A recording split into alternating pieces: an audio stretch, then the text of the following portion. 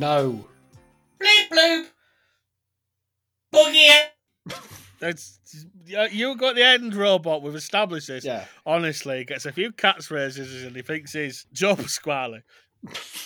It is Christmas Eve, obviously. Hello, It is. ladies and gentlemen. Hello. Welcome to the Don't Let's Chart event calendar with me, Ben Baker. And me, Phil Cattrall. Hi, hello. Merry Christmas, we've got here. The advent calendar has finally reached the 24th. And this is traditionally the big thing that you've been sort of licking your lips looking at all December long. And it'd probably be disappointing. Let's be honest with you. You're expecting a full-size chocolate bar, and you're still probably going to get a Dinky Decker. So, but of course, before you get to your Dinky Decker, we want to do your events. It's a real thing. 1818 on the December 24th. First performance of Silent Night, which took place in the Church of St. Nikolaus in Oberndorf, Austria. Nice. It's good. They should continue that. I think it'll catch on. What, Christmas? Yeah. Agreed. To be fair, 1819, the first performance of Call Me Maybe. Yeah, so you see, these songs are eternal. They're eternal. 1826, the Eggnog Riot at the United States Military Academy begins, wrapping up the following morning. Ben, what does an eggnog riot involve? I didn't look into any more than that. I'm I gonna didn't look. want to know because I enjoyed it, and I thought if I looked it up, it's probably going to be something sad and depressing where people died hideously. It was caused by a drunken Christmas party because a large quantity of whiskey was smuggled into the academy to make eggnog for the party. Does whiskey go in eggnog?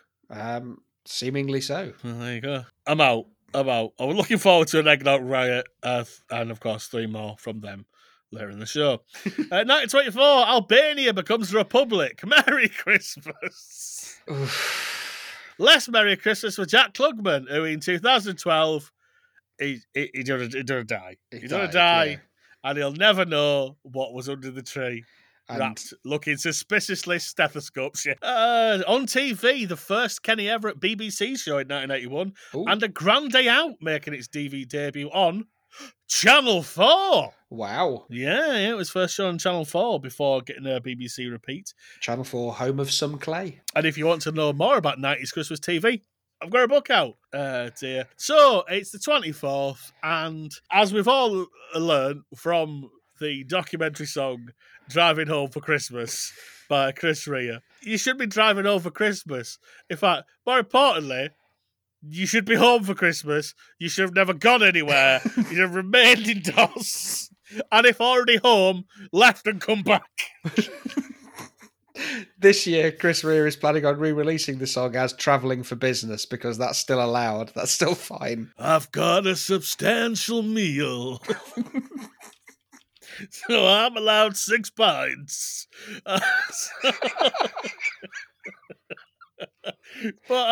we thought we'd use this to talk about Christmases we spent away from home. It's really weird. I remember my dad decided he wanted to do Christmas in Blackpool, and we had a cafe at the time, so he didn't want to cook, so he wanted to be cooked for and that. And the outrage in the family. We're not even that close, but it was just the idea that it's like, we all suffer together. None of us are staying.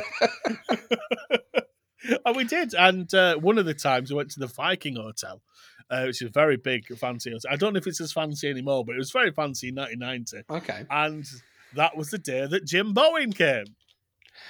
Oh, dear.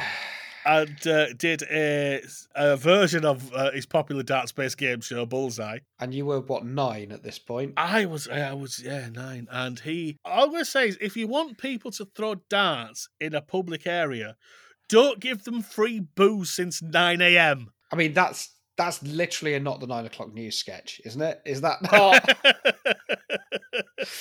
Probably would have been easier if they'd just been downing drinks and milligrams. But no, there was, and he was getting really annoyed. He got really angry. Understandably. And yeah, can you imagine how much it would have cost to get Jim Bowen out? This is when Bullseye was still on television, was still a thing. 1990 it's not peak Bowen, but it's definitely, I love the idea of the being peak Bowen. I mean, peak Bowen has to be, late 70s, early 80s, surely, doesn't Yeah, it? yeah, when he's still got some of the hair, but it's definitely making a retreat from scalp for base. But other Christmases, I went to Malta one year. I don't know why. Did you choose? Did you just think that Popeye was the spirit of Christmas, and you had to spend Christmas on that set? Again, he wanted to Robin Williams DNA, so he scripted. No, but that's where I learned that the Popeye set from the 1980 Robert Altman film is there in Malta, still standing, and it was meant to look shabby and dilapidated, so I don't know if it's still there. But Malta is tiny, and when you're, as I was, 14 and you can't drink, there's not a lot else to do.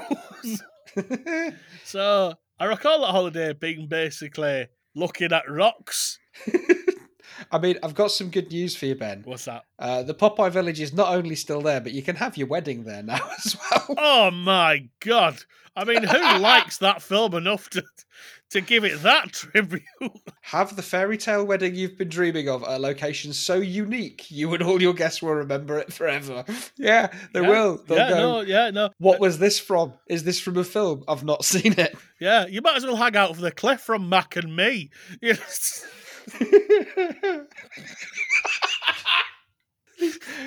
I now pronounce you man and wife. You may push the child off the edge. I now pronounce you Mac and Me. I mean, that's what they did when it was just civil partnerships and they couldn't do.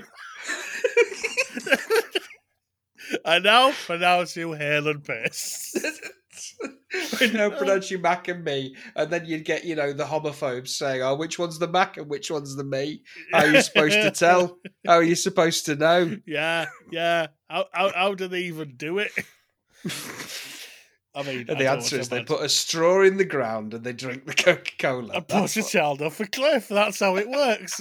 That's the two. That's the main two.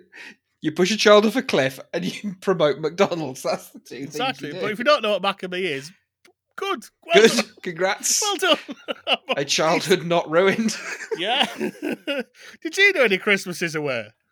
No. We tended to just sort of alternate between which set of grandparents we went to at what point. But were you ever away from home for Christmas and you had to drive home in a Chris Rea style? When we first moved to the East Midlands area and all relatives were still up in the Manchester sort of area, yeah, there were lengthy drives home involved after visiting grandparents. Yeah. And did that usually involve missing the big programme on Christmas Day night that you were really looking forward to? Oh, yeah, absolutely. Whatever it was for, the sort of back end of the 80s through to the early 90s. No.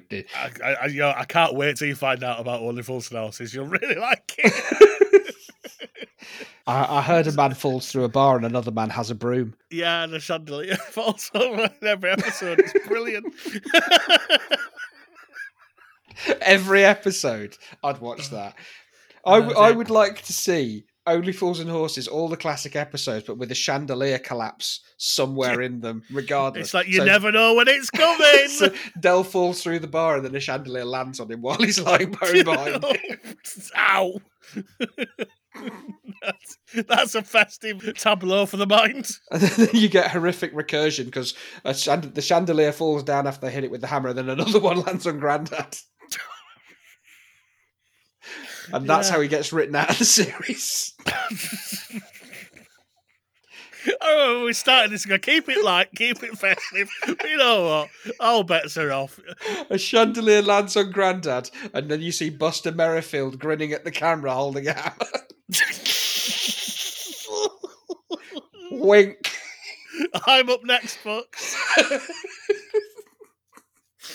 Well, I feel we've learned a lot about murder. Just chandeliers, mate. It's just accents. It's all accents. I'm not saying Buster Merrifield was a murderer using chandeliers. I'm not saying that's for other people. I'm just saying you should go to Malta and get married. That's all I'm saying. And if that's not the true meaning of Christmas, I don't know what is. So thank you to everyone who's listened to these over the last 24 days and said really kind things on Twitter, Facebook. It seems to have gone down well. It's brightened up some quite grim December days. So yeah, with that, we thank you and thank you for enjoying it as well. So until next time, I have been Ben Baker. And I have been Theodore. I can't read this. What does it say? Catterill. Catamaran. Yeah. It doesn't sound right, does it? No, it doesn't. Oh, well. Still, we're stuck with it. Merry Christmas! Merry Christmas.